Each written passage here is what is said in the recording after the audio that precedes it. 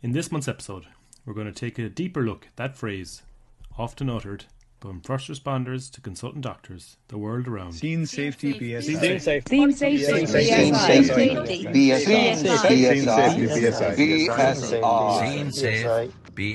Scene safety, BSI, and other irrelevance that you meant to say at the start of OSCEs. Welcome to the Secondary Survey, the Irish pre-hospital podcast.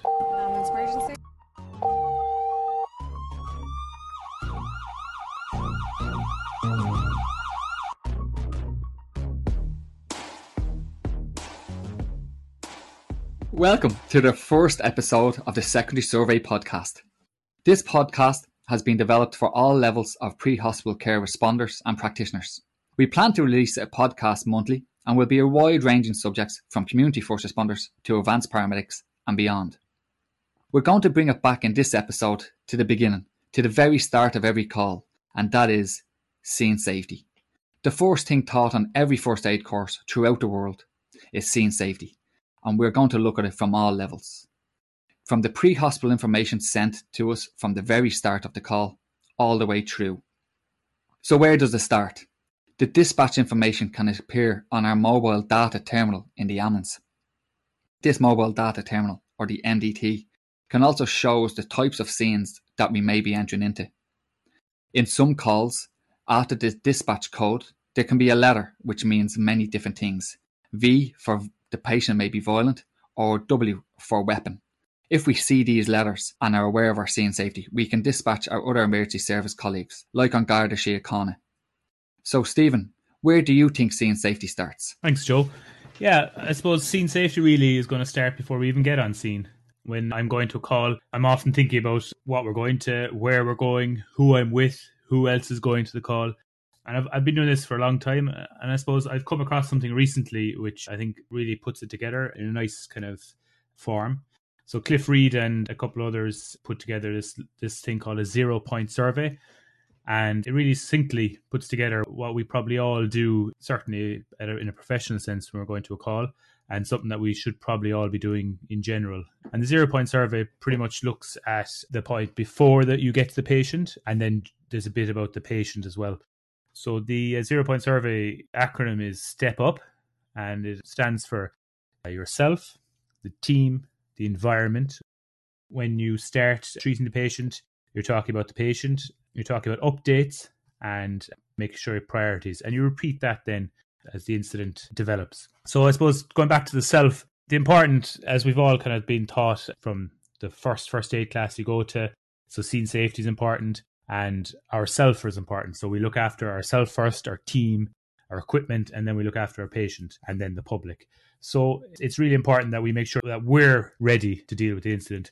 And at the end of the day, we're all human, and there are many factors that relate to our readiness.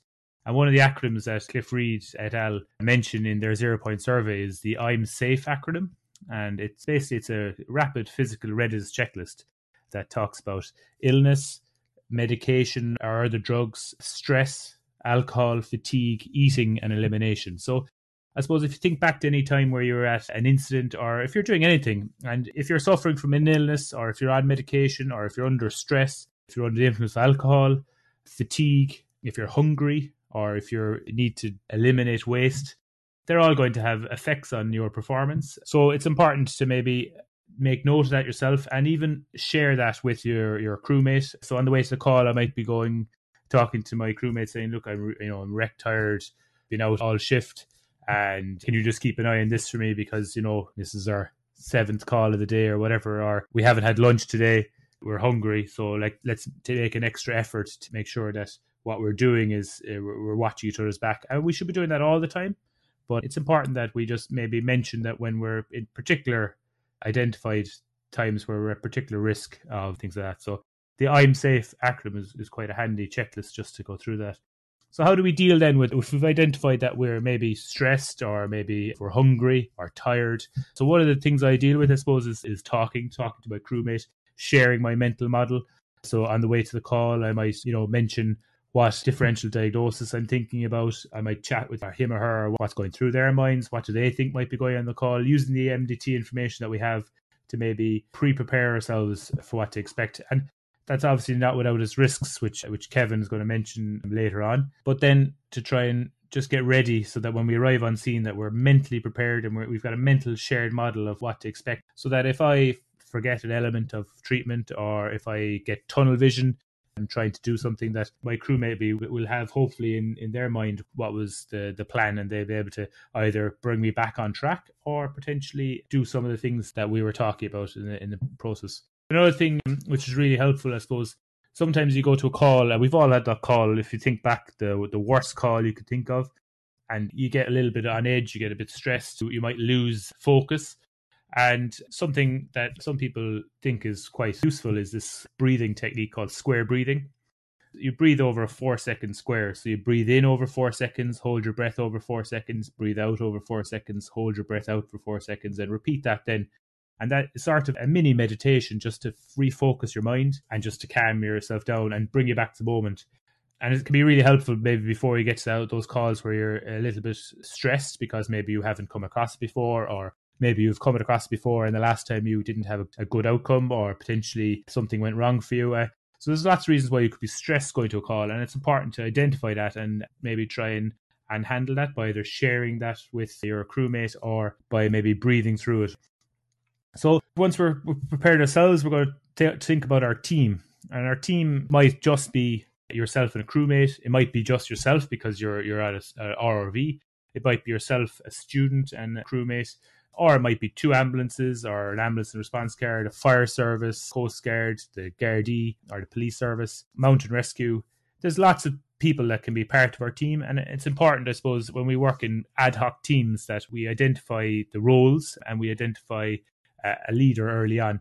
In general, I suppose, at scenes, certainly RTAs and outdoor scenes, the fire service will take control of a scene to make sure it's safe. So at an RTA, generally, if the fire service are in attendance, they'll look after the scene safety, and it's up to them to decide whether a scene is safe or not. And as medical professionals and medical practitioners, our job is to look after the clinical care of the patient. So we take a more clinical role in that circumstance. But there are times outside of the urban centres in the rural that potentially the ambulance service could be the first on scene.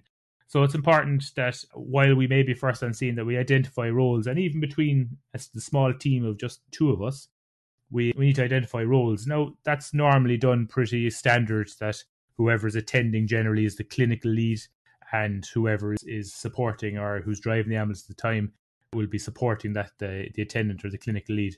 Now, there are sometimes where that doesn't quite happen. If the attendant for the call is a paramedic and their supporting practitioner is an AP, then perhaps sometimes that role can be shifted back to the AP if it's required. And I suppose as an AP, the clinical lead will always rest on the advanced paramedic ultimately.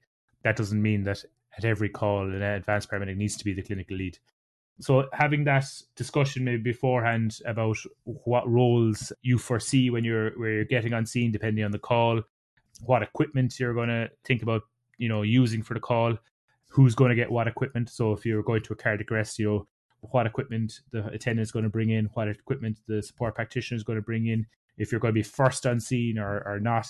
So all these roles are going to be allocated and a leader identified. And if we turn up then on scene and there is already an ambulance crew on scene or the fire service, that we identify the leader, the incident commander, I suppose, or the team leader, or whoever is in charge or running the incident when we get there. So obviously if it's the fire service, generally the incident commander of the fire service will normally have a tabard on them with incident commander. They'll normally be wearing a white helmet or perhaps a yellow helmet with 2 black stripes.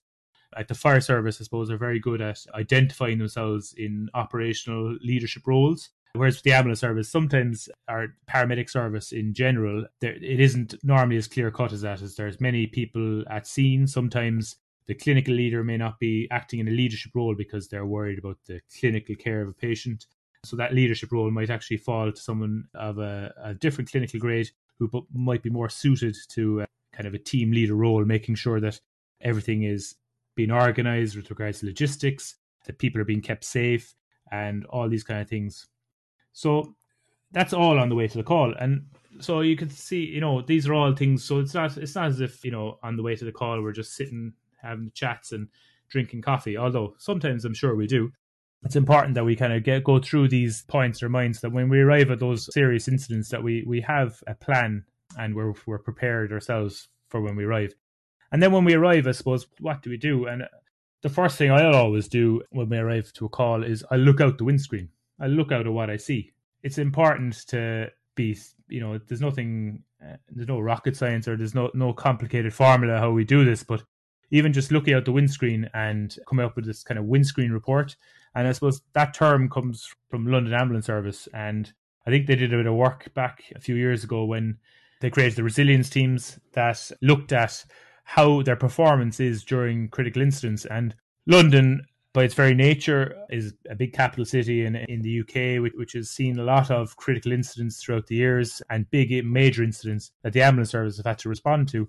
And that's given them a lot of experience from how crews respond and how crews react to such incidents. And one of the things they identified early on was the messages coming back from the initial crews were sometimes delayed or non-existent, or they weren't getting the information that was required to maybe get a good sense of what was happening on scene.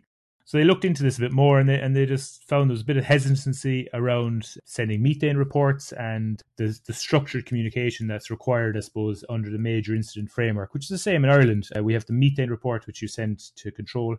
So they created this thing called a windscreen report, and it's very simple. It's basically describe what you see out the windscreen when you arrive to control before you leave the vehicle.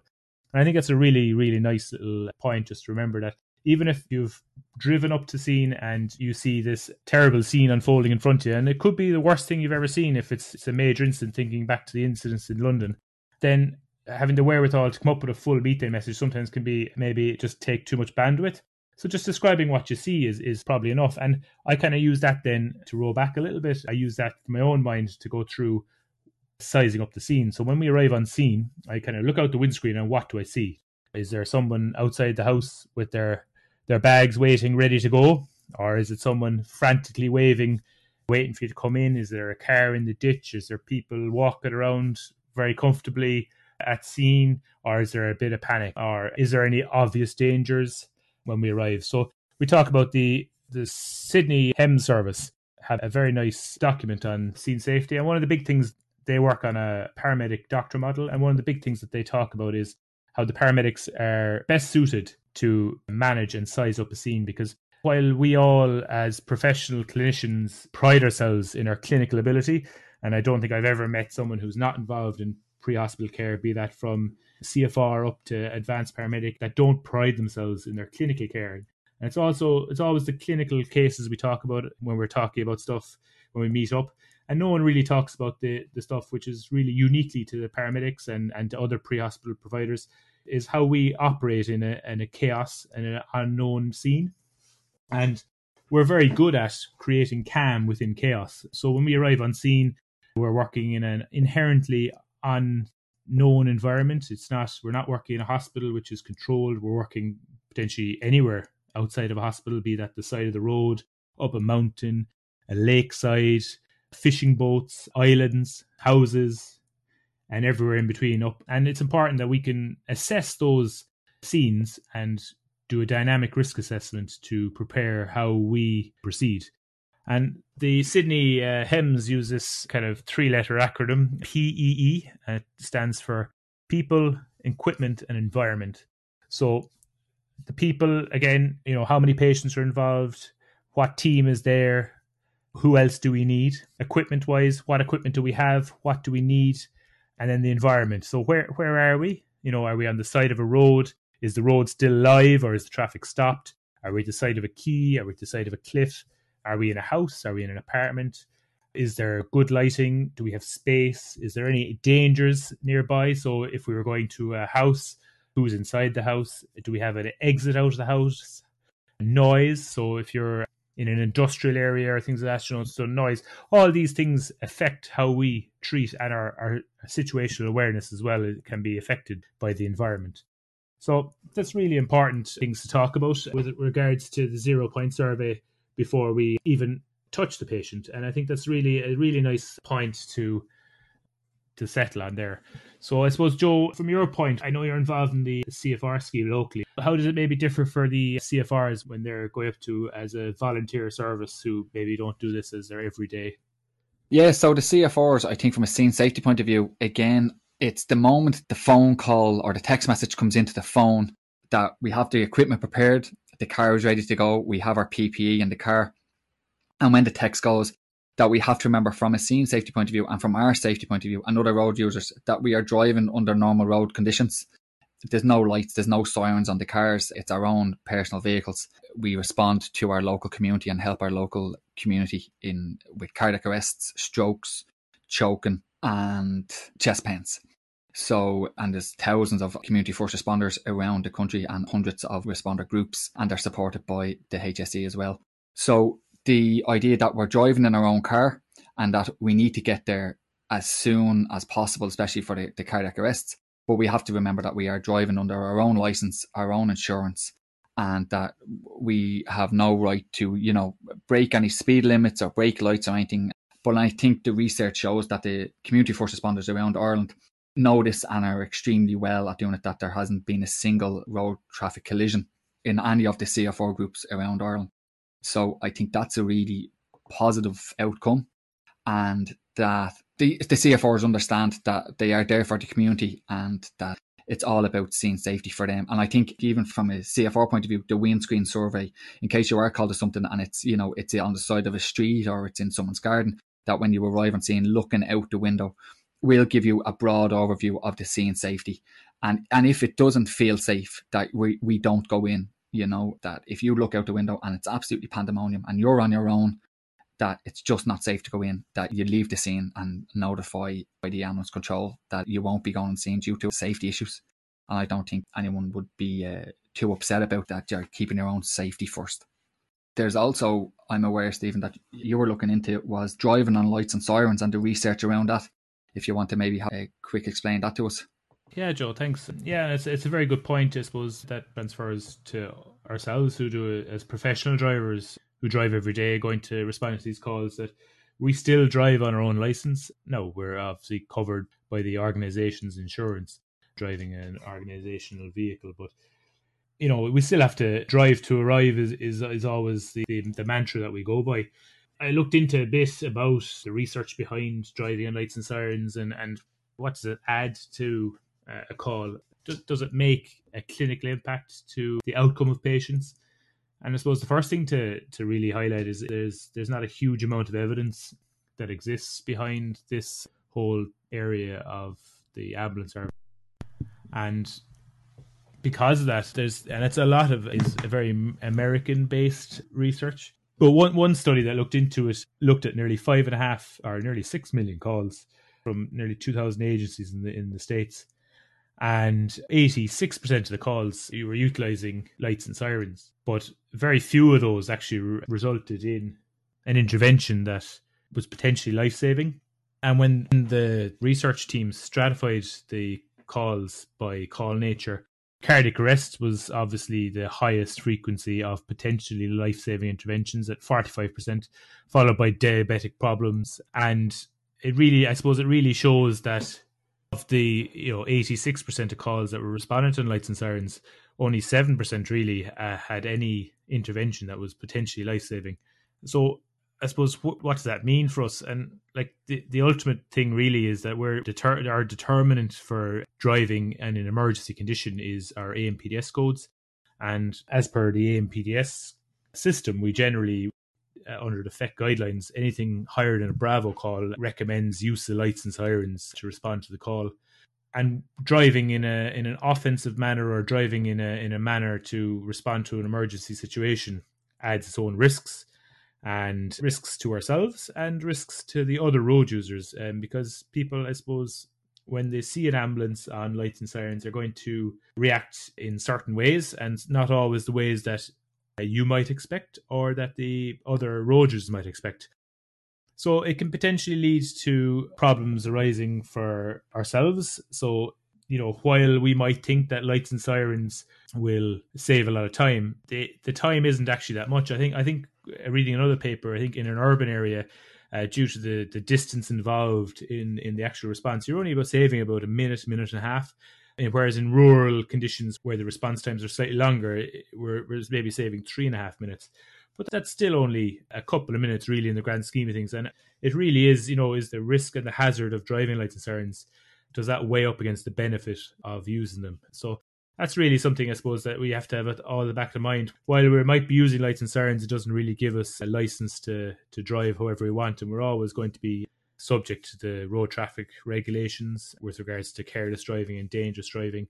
So it's important that we drive with due care and attention, drive to the conditions that are there, and just be mindful that while we have the lights and sirens on, it's not going to save us that amount of time. And of the time it does save us, potentially it won't have any outcome difference on the patient. So it's just important that we remember the mantra, drive to arrive. I think that's a really good thing to impart. And that goes from CFR who's responding in their own vehicle, or an off-duty responder who might be responding from a tech system, or ourselves who are responding in marked up vehicles, just to drive to the conditions and not to take any undue risks, because the amount of time saved potentially isn't going to be a lot, and the benefit of that saved time is questionable, I suppose. With the caveat that there isn't a huge amount of research out there, and certainly a lot of the research is American-based.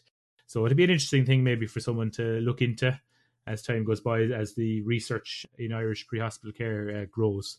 It might be really good. So I hope that kind of helps what you're thinking about, Joe. Yeah, absolutely, Stephen. And I think from a driving point of view, it really is important that we drive to conditions. And I think that's a really important point. For anyone that's interested, there's 2 fantastic presentations. One of them is up on the Smack Force rant. It's called Scene Safety is Bullshit by Christina Heron. And it's a truly eye-opening and funny and touching, basically a rant about the way scene safety is taught. And basically that she was a person who was in the middle of the Boston bombing at the Meriton, and how scene safety was handled, and how it's taught of this, scene safety BSI, and actually the reality in real life. So that's a really good talk if anyone wanted to look at it. Also, Dr. Victoria Brazil has a fantastic talk again called So You Think You're a Resuscitationist. And this is the year after, sadly, Dr. John Hynes had died up here in Dublin. And it was at the Smack Dub conference. And it's about the skills of reading the scene and understanding the safety around the scenes. It's a very funny talk about understanding scene safety.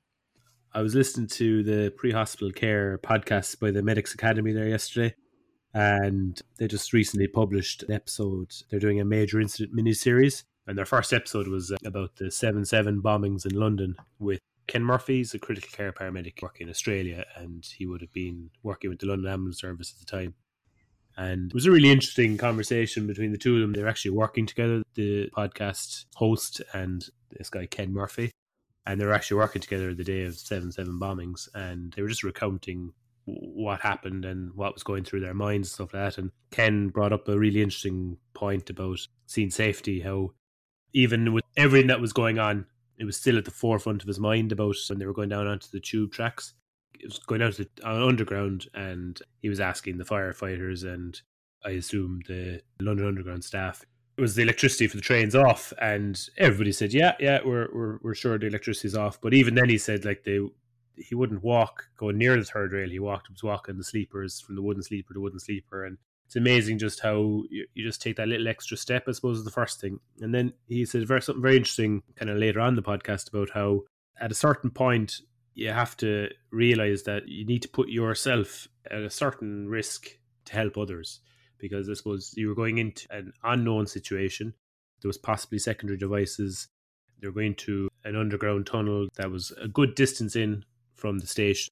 They weren't really sure about the whole situation. So there was only so much risk assessment anyone could do at the time. So, I don't think any scene is 100% safe all the time. And I think the nature of our job, it's going to be something that we'll never fully achieve, be it an RTC, plane crash, or anything like that.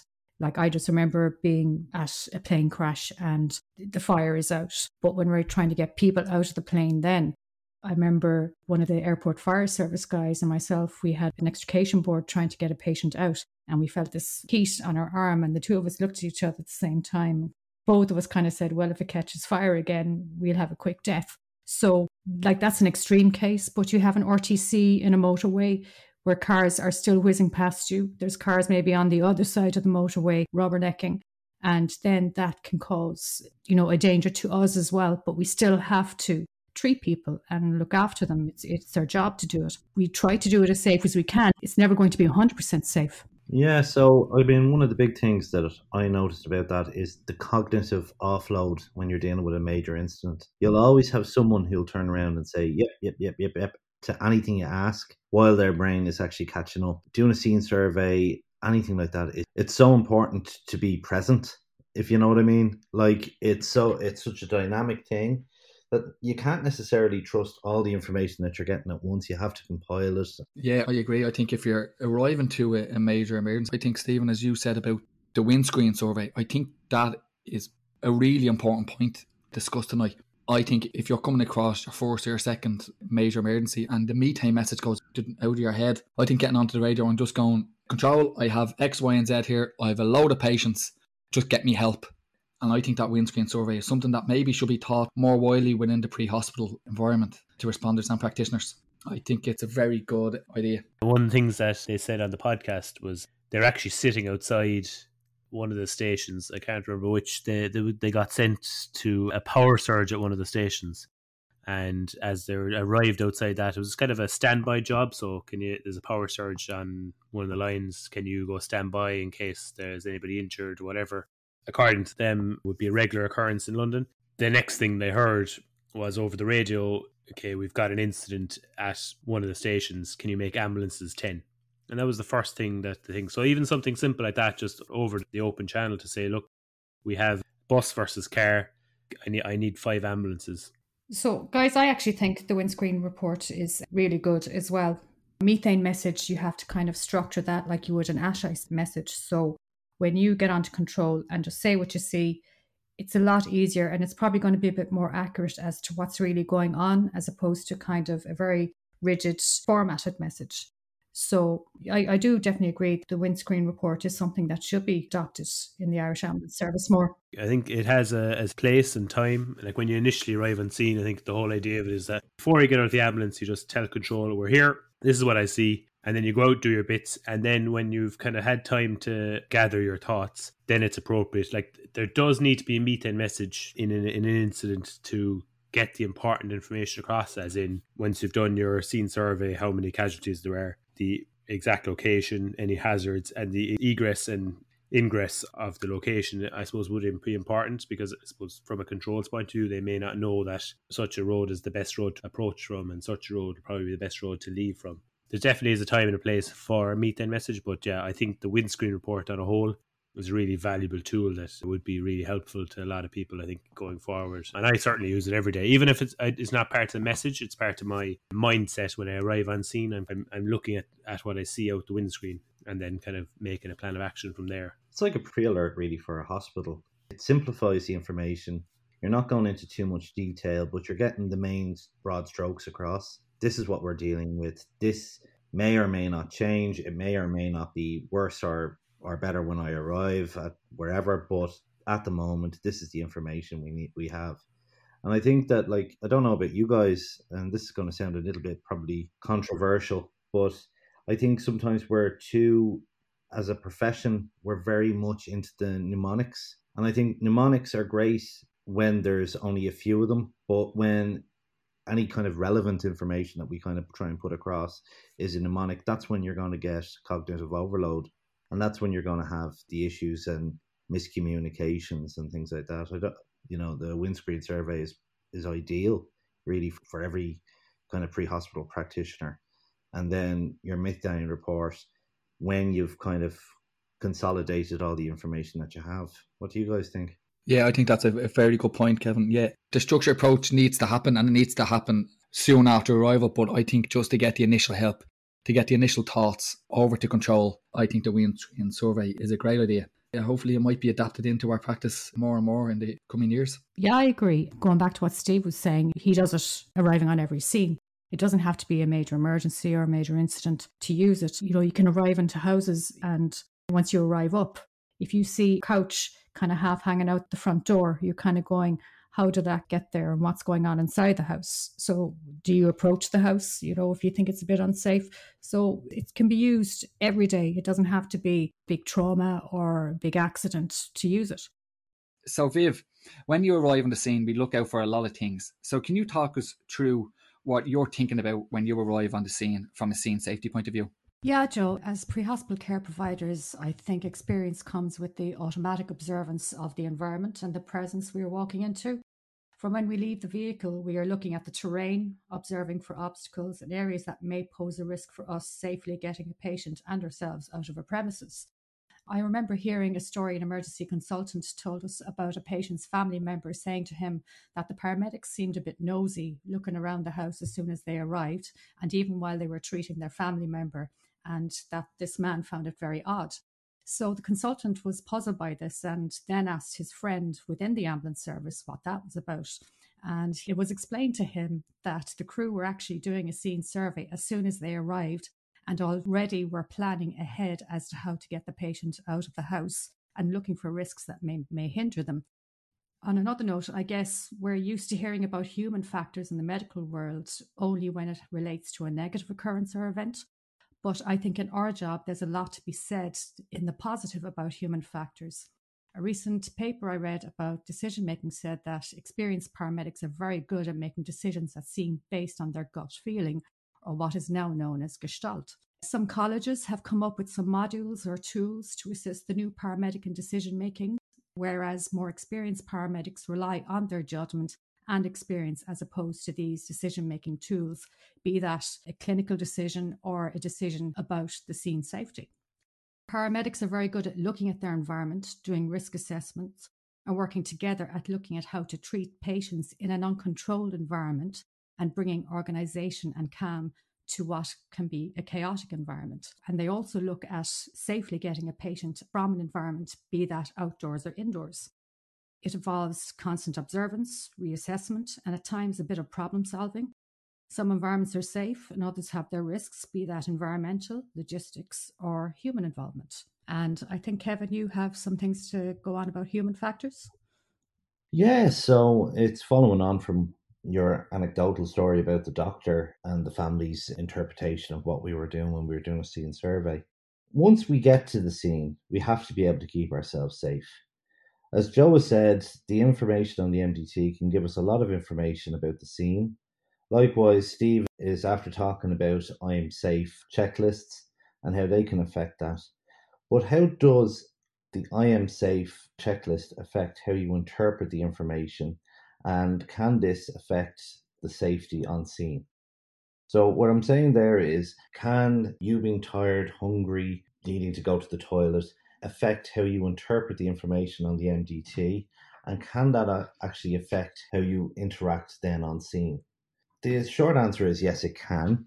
With the MDT, we can get two things. So the first thing is a confirmation bias. And then when we arrive on scene, we can sometimes try and do an anchoring bias. And most of this is just subconscious. You're not really aware of it. But what are they? Confirmation bias is the tendency to search for, interpret, favor, and recall information that confirms or supports one's prior beliefs or values. So if you went out, you get a 31 Delta in the street, query alcohol, you will automatically go to a particular place in your head when you get to the call. Anchoring bias then occurs when you rely too much on that pre-existing information. So as Viv was saying, human factors can affect our safety on scene and maintaining a safe scene. And that can be down to a number of factors, including communication. For example, in Viv's example, where the family thought that the paramedics were being dismissive of their family member, in reality, there was a dynamic scene or risk assessment being done.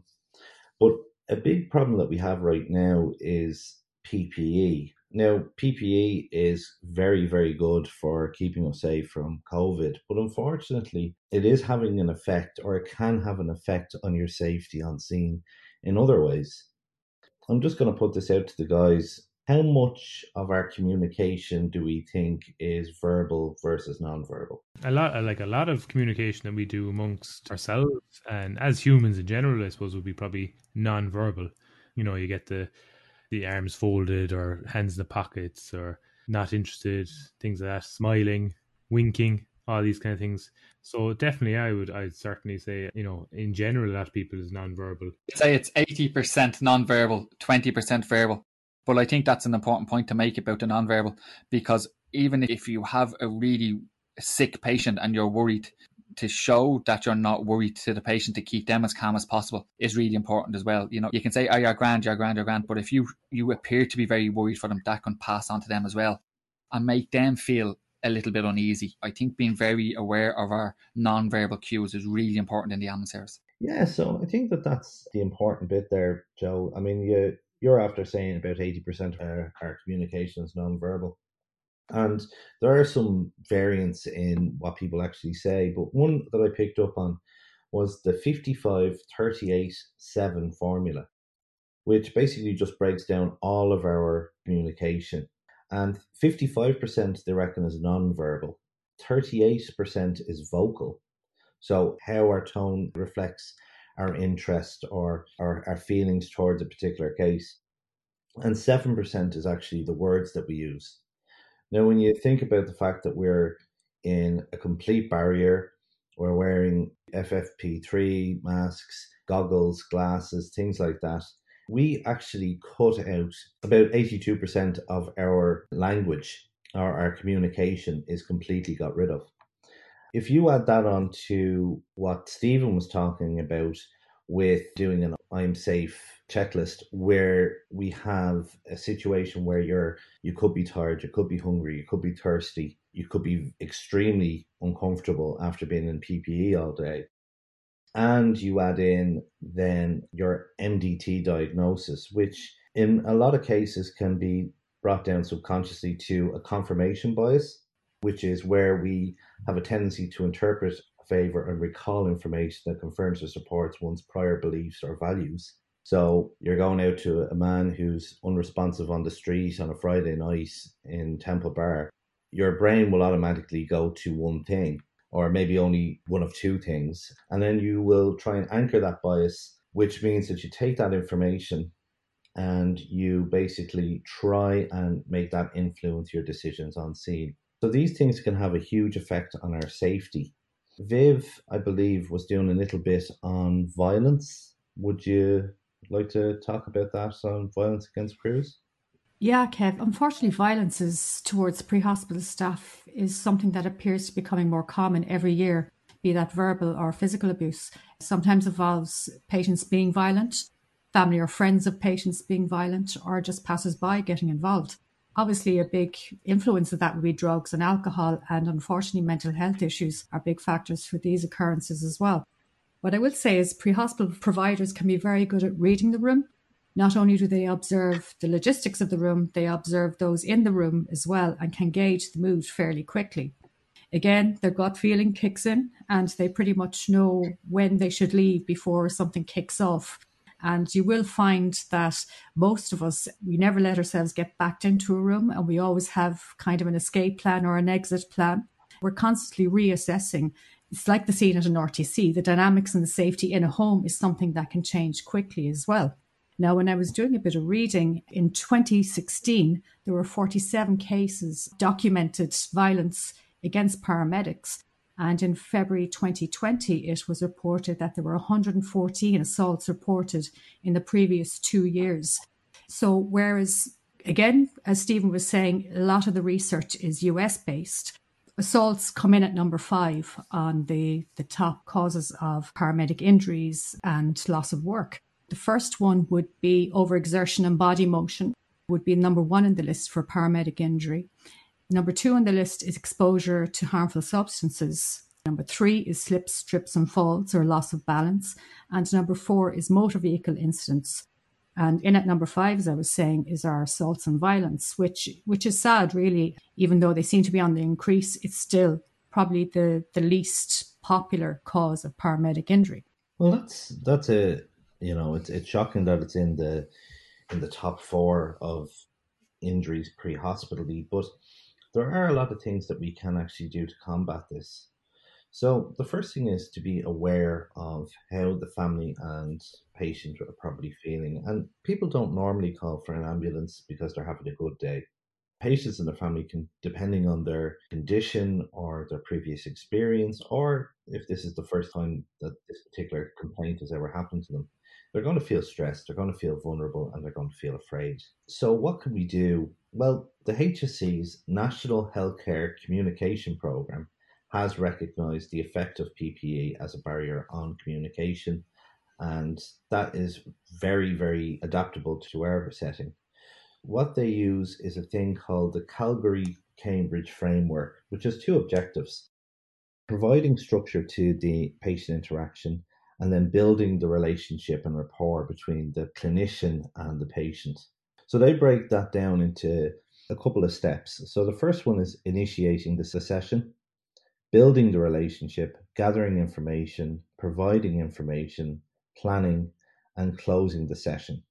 So if we broke that down or we modified that for pre-hospital, what does that mean? So initiating the sessions, which is the pre-arrival. So we prepare, we do an I'm safe checklist, or a CUS, which stands for concern, uncomfortable, unsafe, and stop. And this between you and your partner can actually lead to you being conscious and aware of how you're feeling, and you might be able to then affect how you interact on scene in a much more conscious, self-aware kind of way. The next thing is identifying the reasons for the consultation or the call. So we read the MDT, be aware that this is where confirmation and anchoring biases can be at play. And if you're particularly tired, you misinterpreted the information, or the information is fairly limited, and you go down a particular road, that can actually lead to a breakdown in communication on scene with the patient. Something that I do, my students do, and anybody I work with, is we try and do no matter how silly the information is on the MDT screen, we try and find 2 or 3 serious conditions that may harm the patient or may kill the patient with the information that we already have, no matter how silly. What that does is it resets your mind. It allows you to reframe your prejudgment of the actual scene. So then the next thing is we get on scene, and it's about building the relationship. So obviously enough now, we don't wear, or we can't really wear our name badges on our gowns and things like that. So we have to be clear on who we are. So we clearly identify ourselves. My name's Kevin. This is Viv. How can we help you today? That kind of thing. We try and get ourselves into good light, because one part of our face that they can still see is our eyes. So we try and make good eye contact with the patient, be in good lighting that they can actually see that, and then bring the patient along with what you're doing. So explain everything that you want to do, talk to the patient about the condition that they have, talk about your thought processes through that, and you would start to develop a relationship with the patient. And once you verbalize that, once you've tried to get people on scene, you're not going to be completely able to mitigate the non-verbal disability in a way, but you will be able to potentially keep the scene stable and safe. Yeah, so Kevin or Viv, do you think the number of assaults on paramedics that are noted there, do you think that's a true representation of the numbers?